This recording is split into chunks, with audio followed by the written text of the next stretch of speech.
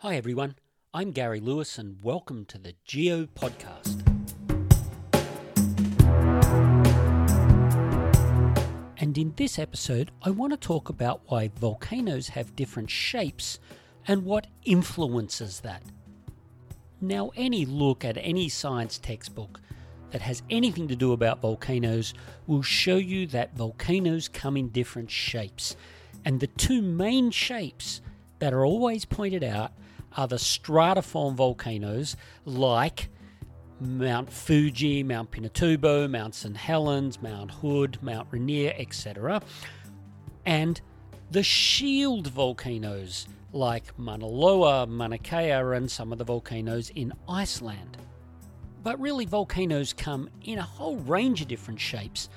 And instead of worrying about shapes, you should be worrying about the types of material that they're made from, because in a way it is the types of material that governs their shapes. And just to add a layer of complexity, it also depends where the volcano has erupted. If it has erupted in air, so on land, their shapes are going to be different from volcanoes that erupt underwater, or in the case of in Iceland, under ice caps.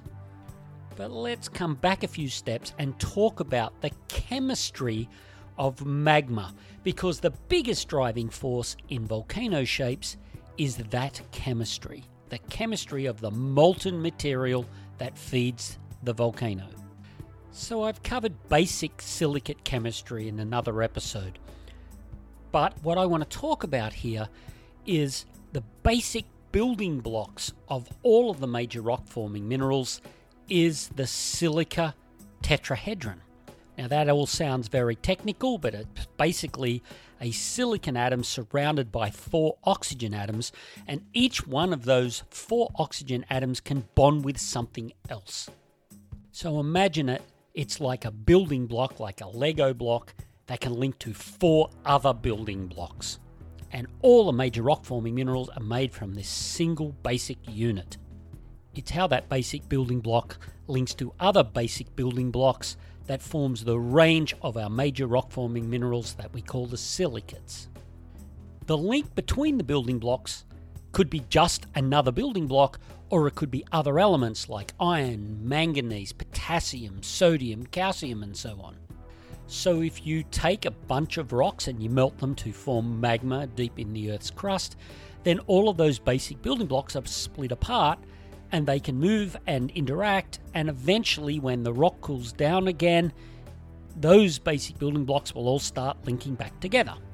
But sometimes that molten material gets squeezed up through to the surface, and a volcano forms because it's molten rock that meets the surface, and we call that stuff lava. Now, the way that lava acts depends on the amount of those silica building blocks that there are compared to the other elements in the molten mix. Lava that is relatively low in the building blocks compared to the other elements can flow really, really well. So it's really, really runny. We say that it is not very viscous. And an example of that is basaltic lavas. So basaltic lavas are very, very low in silica compared to the other elements, and they run 40-45% silica compared to the other elements. On the other end of the spectrum, there are some lavas that are very, very rich in the silica building blocks and not many of those other elements. So the silicon building blocks all like to link together and they form it to be a really gluggy lava that hardly flows at all. It is very viscous. And an example of that type of lava is the rhyolite lavas.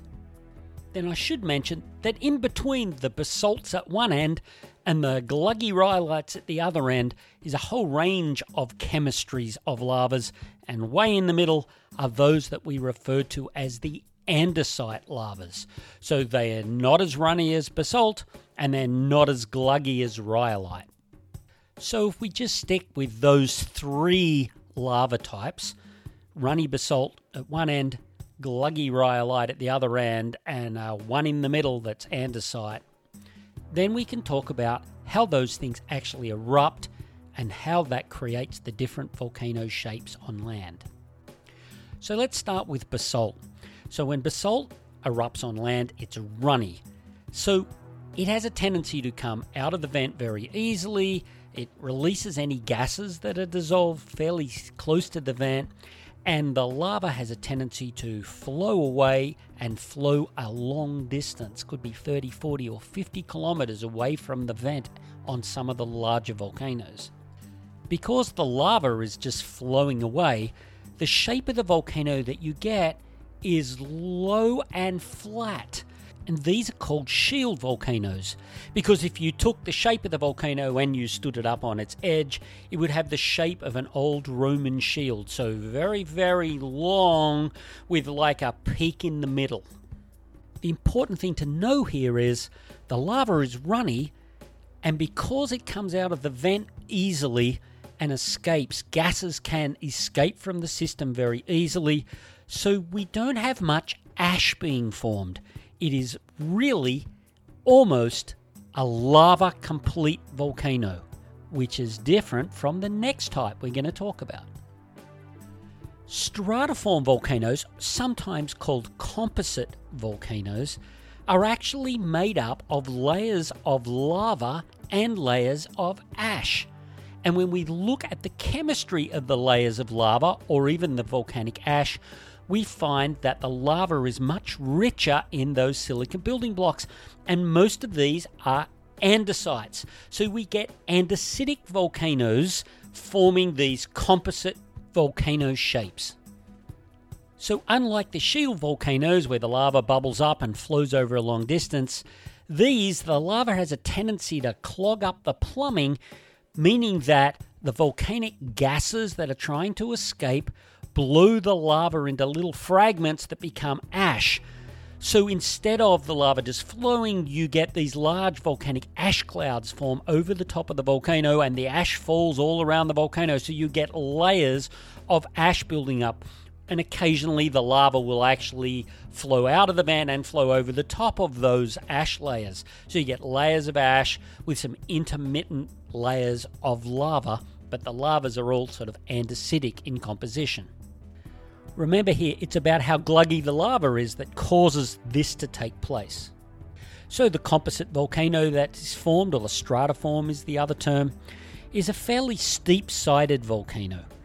Most of the famous volcanic eruption photographs that you see in textbooks or on shows on TV are the eruption of these types of volcanoes. So andesitic volcanoes, the lava clogs things up, forms like a big pressure plug in the volcano, which blasts its top, lots of ash goes up into the air, and these are very photogenic. And in fact, one of the most famous volcanic eruptions that you will read about or see TV shows about was the eruption of Vesuvius, which is just outside of the city of Naples in Italy. It is a stratiform volcano, andesitic in composition, and it famously erupted in AD 79, burying the city of Pompeii. But others like Mount Pinatubo or Mount St. Helens in 1980 are other examples of these types of eruptions. So I've talked about basaltic volcanoes, low flat shields, and I've talked about andesitic volcanoes, which are like steep-sided, composite or stratiform volcanoes. What happens if we get a truly rhyolite volcano forming? Now, rhyolite is really gluggy, and it has a tendency to block the pipes of volcanoes up so severely that the pressure that forms underneath it, instead of it forming just like an ash cloud that then forms nice slopes around a volcano, rhyolite volcanoes have a tendency to be far, far more explosive. And in the process, instead of forming a typical volcano shape that we all see and recognize in textbooks and TV shows, they have a tendency just to blow a great hole in the ground. And this shape we call a caldera. The most famous of these would be the Yellowstone caldera over a hotspot in the continental USA.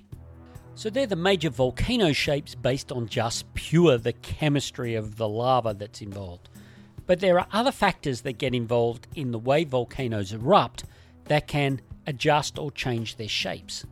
And the biggest one is water. So let me first talk about basaltic volcanoes that erupt underwater, or in the case of Iceland, under an ice cap.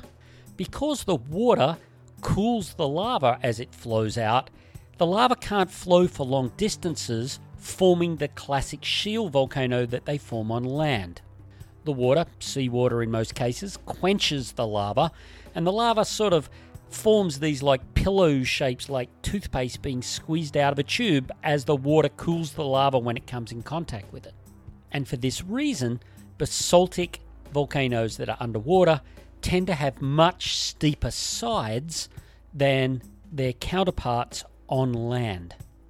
So a massive shield volcano like Mauna Loa on the Big Island of Hawaii, it formed most of its life underwater, forming a fairly steep-sided pile of basaltic pillow lavas until it broke through to the surface.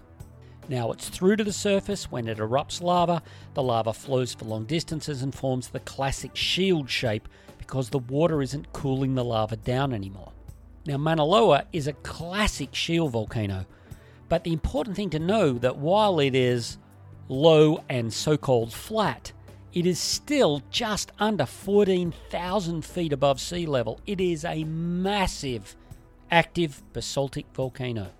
But remember, most of it is actually underwater, far more steep-sided than it is when it's above land. The same is true of basaltic volcanoes that erupt in Iceland under ice sheets. These volcanoes, the lava gets cooled by the water that melts from the ice. So when the volcano erupts under the ice sheet, it actually melts the ice to form this pool of water into which the lava forms. The lava obviously can't go very far, so you get a fairly steep-sided volcano forming from basaltic lavas. One of the major hazards in Iceland is that when these eruptions take place under the ice caps, the water that is melted will eventually make its way out and flow in catastrophic floods. So that's volcanoes underwater or ice. But you know, water can be involved in volcanoes on land and create explosions because the water turns into steam. These types of eruptions are called phreomagmatic, water and magma together. The magma basically boils the water. Most of the time it's groundwater, creating a huge amount of steam that makes the volcano very explosive, normally blowing great chunks of rock and ash up into the air. And we have evidence of these types of eruptions even in Hawaii on shield volcanoes. So shield volcano, runny basaltic lava, normally just bubbles out, flows long distances, but if for some unknown reason it comes in contact with lots of groundwater, we can get these phreomagmatic eruptions. And there are very thick ash layers in Hawaii caused by that type of eruption. So the final type of volcano I want to talk about, and it's mainly because it gets separated from the other volcanoes in lots of textbooks, are these small volcanic events that form a thing called a cinder cone. Now, cinder cones can be found in lots of places around the world, and in fact they can be found in places where there's almost no other evidence of volcanoes. But on other places, like in Hawaii, some of the larger volcanoes are absolutely covered in these smaller little cinder cones. So what's a cinder cone? Cinder cones form in a very short period of time eruption, maybe days through weeks, where magma comes up near the surface that is very loaded with gases. So the magmatic gases get released, and because the gases are escaping, like if you shook up a soda bottle and then took the cap off, all of the lava that comes up gets filled with those gases and gets shot up into the air. The material cools in the air and drops as volcanic scoria around the vent hole. And you get that accumulation of material, that is cinder, which forms a cone.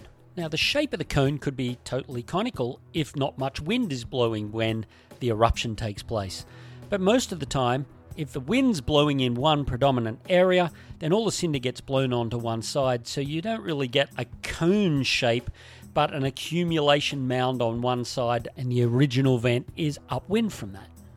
The important thing to know here is cinder cones are normally 50 to a couple of 100 meters tall and not much bigger than that, compared to a stratiform volcano that can be thousands of feet tall. Okay, so I've covered the basic volcano shapes, and I've explained how those shapes have formed because of the difference in chemistry and the addition of water to the mix. Now, this isn't the whole story with volcanoes by any means, but at least it will give you a bit of a sense of why we have different shapes, and it's mostly due to the chemistry. So that's this episode done, but if you ever want more information about volcanoes or plate tectonics or hazards or general geology, come check us out at geoetcetera.com. That's geoetc.com. And why not think about coming and joining us on trips that we run almost every year to visit volcanoes around the world. We go to Hawaii, we go to Iceland, we go to Italy.